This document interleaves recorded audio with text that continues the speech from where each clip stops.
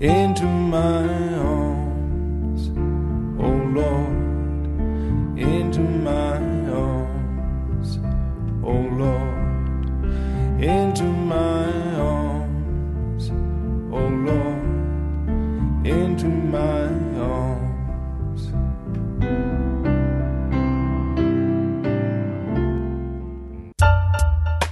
3CR, radio that's independent, progressive and making a difference. And welcome to the Renegade Economist with your host Carl Fitzgerald, and yes, another action-packed show this week with Alana Hartsock. You've heard it before on the show, and we are diving into full spectrum dominance. This is a serious conversation. Alana was the Democratic candidate for Pennsylvania District 9 just recently. She's the international liaison for the Robert Schelkenbach Foundation, our UN representative, always offer conferences there, and the General Secretary of the International Union for Land Value Tax. It's been a huge week for us this week. Lots of stuff going on in the news, but let's get into it. I didn't have a clue this happened in the last few weeks. Just sit back and decipher what's going on in Latin America, particularly Venezuela. Well, Obama administration recently declared Venezuela a threat to our U.S. national security. And then there was yet another attempt at a coup for the duly elected President Maduro, but that was prevented, barely, but they prevented it. There was a mayor of a section of Venezuela leading the coup. I think they might have put him in jail. But it's just that and then all of UNASUR, which is like the United States of South America, all of those leaders came together in a crisis emergency situation after U.S. declared Venezuela a threat to national security, because they all see it as a threat to democracy in South America, that we would issue such a statement. And knowing the history of U.S. meddling with the entire continent has them concerned, because a lot of those countries have been breaking away from U.S. domination during the past few years. I totally missed that story down here in Australia. How long ago did that happen, and what level of organisation was behind this attempted coup in Venezuela? I would say by now it's about a month ago, if that. And what level? I mean, you have the elites, and you have actually U.S. government-backed NGOs that are in Venezuela and other countries that can work to destabilize those governments if they consider them not the right form of economics, neoliberal or capitalist economics, then they demonize them. And that's been happening over and over with Venezuela. So what you have is you have internal elites and those factions, and then covert meddling from United States deep state and sometimes quite on the surface actors. And then they now and then try to assassinate, they did Hugo Chavez, and they tried to assassinate again Maduro. That's what happened. So the people are on high alert almost all the time, and they have pretty good espionage services that monitor these attempts. So they manage to preserve their government once again, but they're having to start arresting some people now for stirring up these kind of coup attempts. But all of Latin America is onto it. I mean, they're all awakened. And we're in a different world than the unipolar world where the U.S. could do pretty much what it wanted, where it wanted to. Ecuador has broken free. Bolivia has broken free. Brazil, Argentina, I think, are pretty well awake, or we wouldn't have BRICS. Brazil, Russia, India, China, and South Africa in an alignment, even forming their own monetary and banking system to get out of control of U.S. petrodollar. So there's just a big deal change happening. You look at some places that I do following Paul Craig Roberts, who was Assistant Secretary of Treasury under Reagan, been around a long, long time. He's 76. He's seen a lot. A writer for Wall Street and Business Week. Very mainstream guy who now has such a critique of U.S. foreign policy that he can't get printed in any mainstream media. But did just won an International Journalism Award in Mexico, a very big deal award that he went down to a couple of weeks ago. So Paul Craig Roberts, and he has paulcraigroberts.com, is a very insightful analyst of U.S. foreign policy. I have read some of his stuff, and it's almost scary reading it. I wonder whether it's almost a conspiracy, but you're saying this is very well respected around the world, and he's well referenced. Well referenced, very clear, very bright, very brilliant, lays it on the line. And you guys are junior partners in the crime, Australia. We certainly are. Yeah, so, and UK. Sometimes you don't know who's dog wagging what tail or tail wagging the dog, but I mean, you have the City of London, head of banking cartels, and I guess, Wall Street, who's the top one there, who don't know, but they work together. And you have all the theft of U.S. tax dollars by giving the big banks money and the bailout and not going to the people. So there's a very powerful elite. He's very aware of it. And the thing, it's supported by these neoconservatives, neocons, that were with Bush and Clinton, continuing on with Obama, like, for instance, Victoria Nuland, the chief of the Department of State for Europe and an assistant secretary of our State Department, who's been over there stirring up trouble in Ukraine and elsewhere. And the neocon agenda is to keep the U.S. as top dog. So they don't want any other government that is autonomous, that does not do what the U.S. wants it to do, that does not have puppets. And their plan before the Iraq War and before what happened on 9/11, and that's why many people look at 9/11 as pivotal to the neocons' plan of full spectrum dominance, U.S. foreign policy, and the control. They had a domino list of countries: Iraq, Afghanistan, Libya, Syria, Yemen, Lebanon, Iran. I mean, most all of them have become basket cases as states. They don't work anymore. The people have been so divided against themselves, and they've stirred up any division they can find, like the Shiite, Sunni Shia conflict is one they like to stir up. So there's a lot of warmongers in the Obama administration, right? And we saw that where the group of 47 senators actually wrote to Iran sabotaging Obama's attempts to have this new framework for peace with Iran. I think that may be tipping the scales because that framework is moving along. It's being greatly heralded as a very positive step forward from both the right and the left. So it's a bit of good news, recent good news, just the past few days. And the other cracks that Paul Craig Roberts is seeing, and as you say, he usually puts out some pretty scary scenarios, but a glimmer of hope that he sees is that there's a new development bank that China has put together, and it looks like some European countries, against the wishes of the United States, are going to join up with this new China bank. So it's that alliance of Russia and China that's now the counterweight to U.S. as a unipolar superpower. It's sad, Carl. It's like we were a good country with high ideals, except we did have this problem of wealth inequality that's been growing. But I think it's that faction that some call the deep state or the secret government that has too often gotten the upper hand over the constituted democracy in the past few years. That's what we're up against here. It's sort of touch and go where the power really is for the United States right now.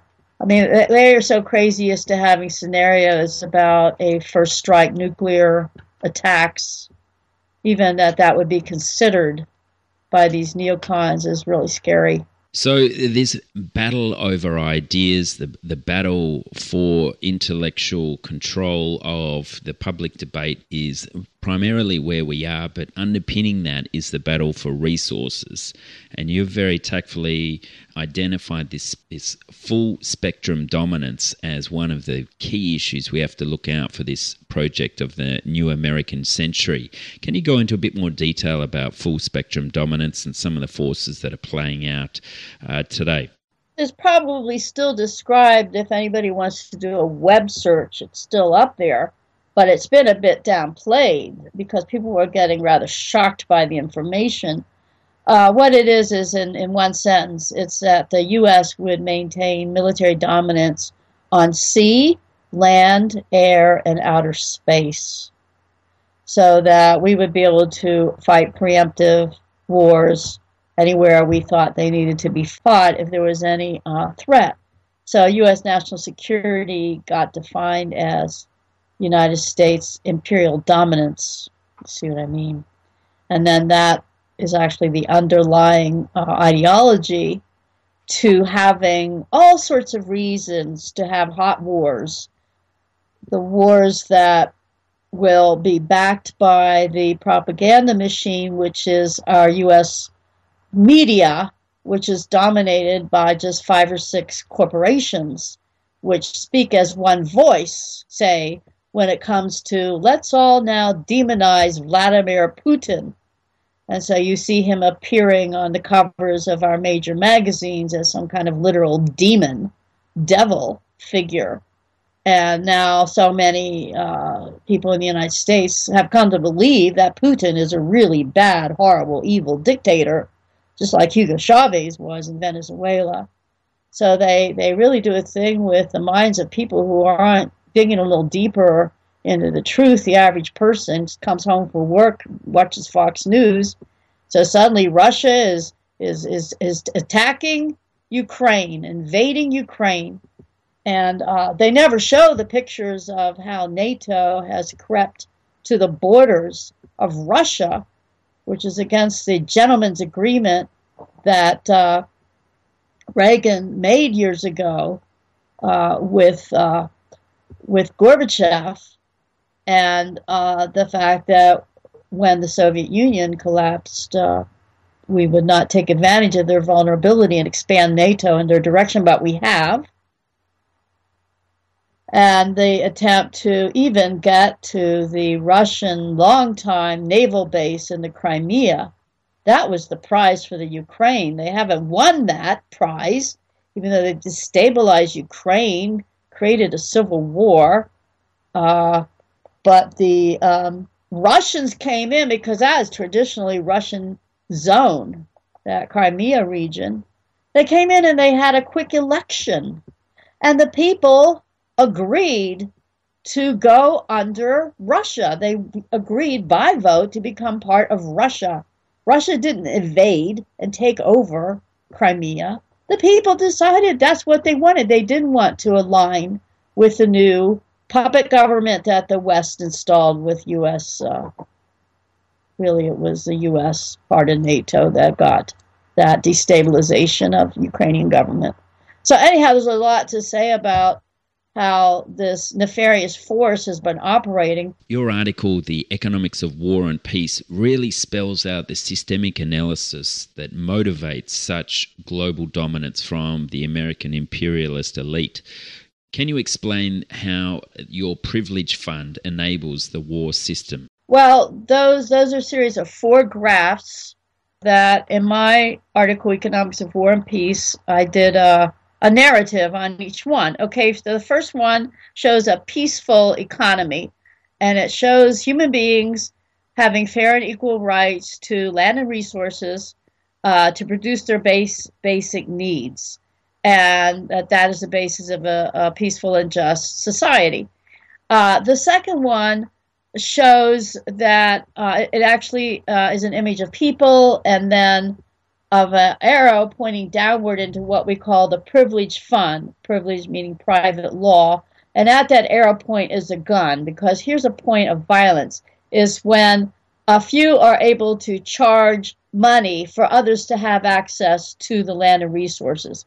Because some few, land speculators, colonizers, call them what you will, but some few have gotten the power to control land and resources, and then for anybody else to get access, they then have to pay. You have to pay rent, usual rent for renting land, or you have to pay mortgage to get hold of any land if you want to, say, have a garden. So you have to have a job, you have to be in the system. So those few who are in a position to charge the economic rent, which is the price for land and resource access, that privilege fund grows over time, because the next point of violence in the third chart shows the guns over the indicator for interest. If you can't, from your wages, which few people can, buy land for your house, for instance, you're going to have to borrow. You're going to have to borrow from a bank, and you're going to have to pay interest. And now the privilege fund grows by the combination of the rent for direct access to land, or if you can't come up with the rent, you got to pay interest. So the privilege fund grows enormously. And the actual, you've probably covered it many times in your program, the law of rent shows that this privilege fund grows, this elite rule fund grows faster than the return to wages. So there is the power dynamic where the few who control the land, resources, and banking have the power and the dominance over those who are simply the middle class and the poor people, only have their labor. And they work their whole life long, paying the rent to the landlord or paying the mortgage for the house. That's the situation that we're in.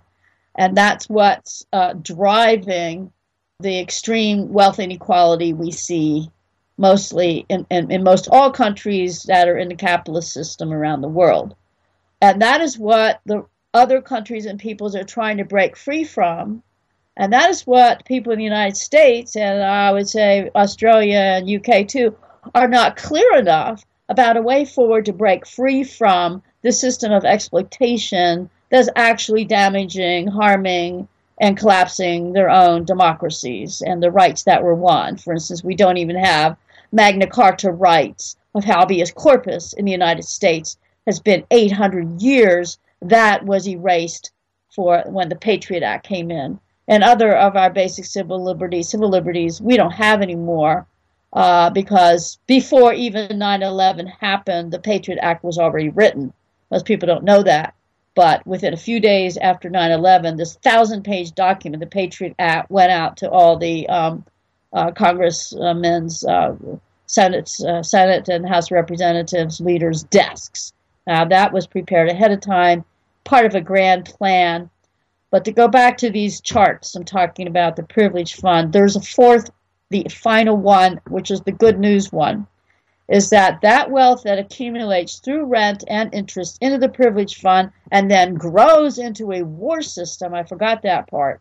Privilege fund funders, those who control that, they're like psychopathic, never-ending desire for more wealth and more power.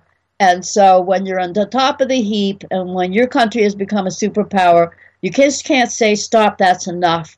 You got to go out and have this plan for full spectrum dominance of the whole world, which means you got to control the people, the land, and the resources of the entire planet to keep growing your power and control system. If you go deep into that rabbit hole, it starts looking like a very sick yet powerful matrix, just like the movie, which we're really up against, or it's the octopus with his arms into just about everything you can imagine, the media system, and then the control of the military-industrial complex that our president Dwight David Eisenhower warned us about decades ago now has come to be. So you have a full-blown militarization system that, as empire, doesn't care anymore, just voices the concern for democracy. That's a veneer that we're bringing democracy into these other countries. So thank you very much. Bomb my village and kill lots of civilians at their wedding parties, because thank you very much. You're bringing democracy to our country. I sure hope people en masse keep waking up to that lie. Pure propaganda, neocon propaganda, full spectrum dominance propaganda. People got to wake up to that, face it full force, and then see what are we going to do? How do we back engineer in a way the economy so that we get back to that peaceful flow of goods and services with people with access to land and resources. Now, in a simple society, direct land rights we can talk about, but we're in very complex, and I think we want to have a complex economy with advanced production and distribution of all the wealth capacity that we have gained. I mean, we pretty well solved the production problem, food, shelter, clothing, education, and healthcare. We have not solved the distribution problem, and therein is the big threat to democracies. Yep. So for economic democracy, we got to take that privilege fund and see that those monies collected from rent and interest, that is what needs to be socialized, if you will, belongs to society as a whole. It's an unearned income when privatized. And then we can truly privatize what we need to privatize, which is people's wages. Don't tax work, collect rent from land and resources.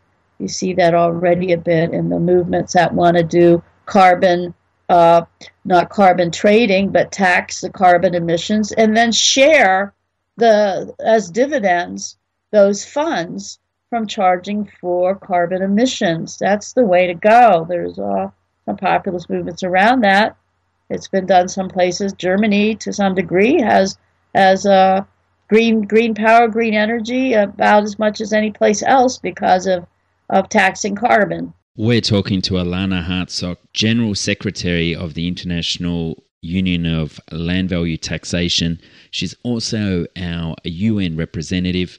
And Alana, it's horrifying to think that America has over 700 bases on foreign soils, but can't see why certain nations in the Middle East are upset about this imposition on their rights. We've got drones going on left, right and centre. But the good news is during this brief window of information exchange facilitated via the internet, that good things are happening in some fields. And you've just recently attended the United States Basic Income Conference. Give us a précis of that concept and why you see it as so essential. Okay, but I got to add one more thing onto my tagline, because after I ran for Congress last year, now Shackelbach Foundation has reinstated my contract. So I'm also international liaison for the Robert Shackelbach Foundation. Yippee, go to their website and order Henry George books from there and many others. Okay, so U.S. basic income spun off of the European Basic Income Network, BN, Basic Income European Network, a few years back under the leadership of Dr. Carl Wiederquist, and it has tagged along with the Eastern Economics Association for, maybe 9-10 years now.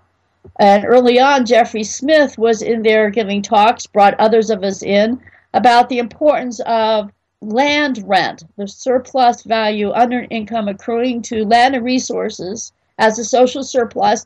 That is what should be the basis for basic income or citizen dividends, kind of like they do in Alaska, where each citizen gets about anywhere from $1,200 to $1,800 a year from their oil rent. So this is to expand that, and there is enough, surely, in this unearned income, if distributed, that we could get basic needs dividend for all. I mean, enough dividend money to provide for minimum basic needs for all. And so basic income movement says we don't need the bureaucracies around the social welfare programs because there's a bit of a deadweight loss, I guess you'd say, burden from that because of bureaucratic mechanism. but we just simply collect funds and then distribute it sufficient for everybody to get a basic income. So that's the ideal, a basic income where you can have your basic needs met and you don't have to rely on a job, somebody to employ you. You can live simply. Our argument as Georgists to them had been over the years, fine, the landlord will just raise the rent, the price of land will go up when people have a little extra money in their pocket. So it's essential to do see it as a holistic process and then tap into the increase in land and resource values always to then pay for basic income. So some would say let's do a populist vote. Some localities might want more social services and government-funded programs, and others more libertarian-leaning people might want more the basic incomes given to them. I say let the people decide, let there be a whole mix of different ways. The main thing is, as a Georgist, is to collect the land and resource rent for the people. This seems to be a growing movement in America, and I see that out of Silicon Valley there's more and more of those libertarian types thinking about a basic income for all. How are you seeing it amongst the right wing in a way? Are they taking this on board in any way or form? Well, we have a guy, Harold Cagliazzi, in Pittsburgh, Pennsylvania. He wrote a little book called Libertarians at Sea on Land. So we have a little group within the Libertarian Party called the Geo-Libertarians, and they are doing the education and advocacy for looking at the rent problem, rent for the people, as in like fairly sharing land and resources, versus the Royal Libertarians who just aren't thinking about the land problem at all. They just sort of privatize everything, we'll have heaven on earth. So there is a confluence. You had heard at one point during the Iraq War, you actually heard the right talking about distributing oil rent dividends in Iraq, which looked like a ray of sunshine there for a minute, and then you didn't hear much about that anymore. But I would say that this is one of these fusion type of policies that really can transcend the right and the left. Now, how many people in numbers are actually pushing for this? A relatively small number, I would say, but then there's a relatively small number of people who think about much anything at all anymore in the United States. I recently saw a great, funny, serious interview that John Oliver went over to Moscow and interviewed Edward Snowden. Before then, he interviewed people in Times Square, most of whom had never heard of Edward Snowden, or if they did, they got the story wrong. Real low level of political awareness in the United States. Even in presidential elections, only about half the people come out to vote. So that's really what we're up against. We're up against apathy. And that apathy and lack of curiosity and understanding and interest in politics, Carl, that's what drives really bad things like fascism. And we're certainly seeing some pretty ugly things in the United States right now. Alana Hartzog, how can we end on a positive note on some way or other? That's going to be tough because I'm just looking at, well, the positive note is we may have averted war with Iran, despite the neocons and the warmongers who say that war was the only solution to Iran and regime change in Iran. So I think my sense is that there's some level of awakening in some members of the U.S. government that sees that we continue on in a warlike imperialism. We, meaning all of the junior partners, you guys in Australia and everybody, but that the alignment that's coming up with the BRICS, with Russia and China, these are powers now to be reckoned with, and they are becoming more aligned with each other in a stronger force. So it's only going to be the crazies who can keep talking about the possibility of nuclear war or full spectrum dominance. So I think just the way the power system is shifting on Earth, that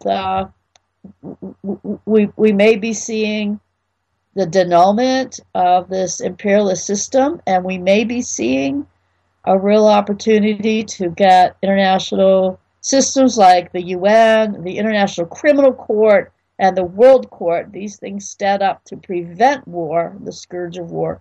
We could actually see the possibility that they would begin to work, and that people can really get down to the business of addressing economic human needs. And that's where our new economics paradigm comes in, that the land and resources should be shared, and that what we make through our labor is our private property, and the government shouldn't tax labor-created wealth, but should collect for all of us the enormous amount that is created by society, which is the rent of land, natural resources, electromagnetic spectrum. There's many, the deep resources in the oceans as a way to solve conflict around the ocean. The ocean's dying, so we need resource agency to protect and restore the commons of the ocean, and to begin the great shift to the renewable energies that are all online and ready to go, and to overcome the carbon polluting powers is another great task ahead of us. And I might also add, lastly, the agribusiness like Monsanto, agribusiness corporations that are equally poisoning our planet, is another set of dinosaurs we're going to have to be dealing with. Lots of work to do there, Carl. Thank you for doing your piece, chugging along there in Australia and making ripples around the world. Thank you. Well, that's why we call ourselves renegade economists. We should be able to do that in just a matter of moments, solve all those problems. It's a crazy old world. Correct thought. What Henry George always said, with correct thought, right action will follow. So, but you're doing something real important. I want to give you some kudos. Yeah, congratulations. And looking very closely at the situation with housing there, and that you have all these housing vacancies, housing being held off the market, and looking very closely and crunching, the great job you did crunching the numbers of who owns what where, and how much rent there really is that could be captured for the benefit of us all. You've gone way beyond theory, Carl, and your team. You've really gotten into specifics. And I really admire what you're doing, and I thank you. Together, our little outfit is raising the awareness of land value taxation and the dangers of monopoly through privatization. So it's a long journey, but we are custodians of a very important form of analysis that goes to the heart of so many problems that hit us today. It's more than just banking reform. It's more than just land reform. It's a way of harmonizing our behavior with the earth that we really need to look at. So, I'm lucky each week to have fantastic conversations with thought leaders around the world on this topic. And I thank you for joining us here on 3CR's Renegade Economist. You're welcome. And one last bit of good news. It's wild and crazy, but we hear that Saudi Arabia is going to be doing land tax in its cities. Isn't that a good one? Go on, give us an overview of that. That sounds amazing. All vacant land is going to face some sort of land tax. This is land that's being held speculatively by just a few elites, they actually say this is not to the benefit of development of our cities to have this unused prime urban land, and so we're going to bring in a land tax. Now, I don't know how they got the idea, but I will tell you that a few years ago, I had two very wonderful conversations with the Saudi Arabian executive director of the World Bank. The bank has 24 executive directors, and serendipitously, I met one at the United Nations, and then we had a 2-hour talk with him, myself and some other NGOs who then showed up for the meeting. And then a few months later, I actually met with him and two of his top advisors at his upscale luxury office at the World Bank. And these were wonderful men. And I say that because I wouldn't think that Saudi Arabian men would actually listen to a woman. And I did most of the talking, and they were very courteous, and we got to be really good buds after that hour talking about a whole range of things. But maybe, everything we put into the whole gestalts of the consciousness field helps things along. But somehow or other, who knows for sure, Saudi Arabia is doing land tax. Yeah, there seems to be good news stories every single day. I mean, The Economist has come out twice in a week talking about the importance of land value tax. That's a huge win. Here in our main left-leaning newspaper, Fairfax Media, Jessica Irvine's talking about the importance of land value tax. We've had two papers from the Federal Treasury saying, look, it has actually a positive excess burden, land tax, so it is by far the best form of tax we can utilise. So there is plenty of good news out there. What we really need to do is figure out the campaigning strategies so that we can awaken those facing both rental and mortgage stress into understanding that there is a third way between capitalism, or what I call monopoly capitalism, and socialism is this way of sharing the rents and keeping our wages to ourselves. So that's our ultimate aim. And we're just so lucky to have the internet. And I really take my hat off to those folks at the Electronic Frontier Foundation and others who are fighting for net neutrality in America at the moment. The big media companies are closing in on it. And there we have Alana Hartsock from earthrights.net. That's earthrights.net. And author of The Earth Belongs to Everyone, a real powerhouse when it comes to keeping alive this story of custodianship over the earth amongst all people. It's not just there for easy profiteering. So my name's Carl Fitzgerald. Get in touch via renegades@earthsharing.org.au. I'll have all the show notes up there. And yeah, that finishes 4 weeks of the heavy hitters. If I can't convince you to join and support us, I never will. So head to prosper.org.au and become a member, $30, and get our 112-year-old magazine sent to you, amongst many other things. So thanks very much. We'll see you next week here on the beloved 3CR airwaves. Like some food for thought?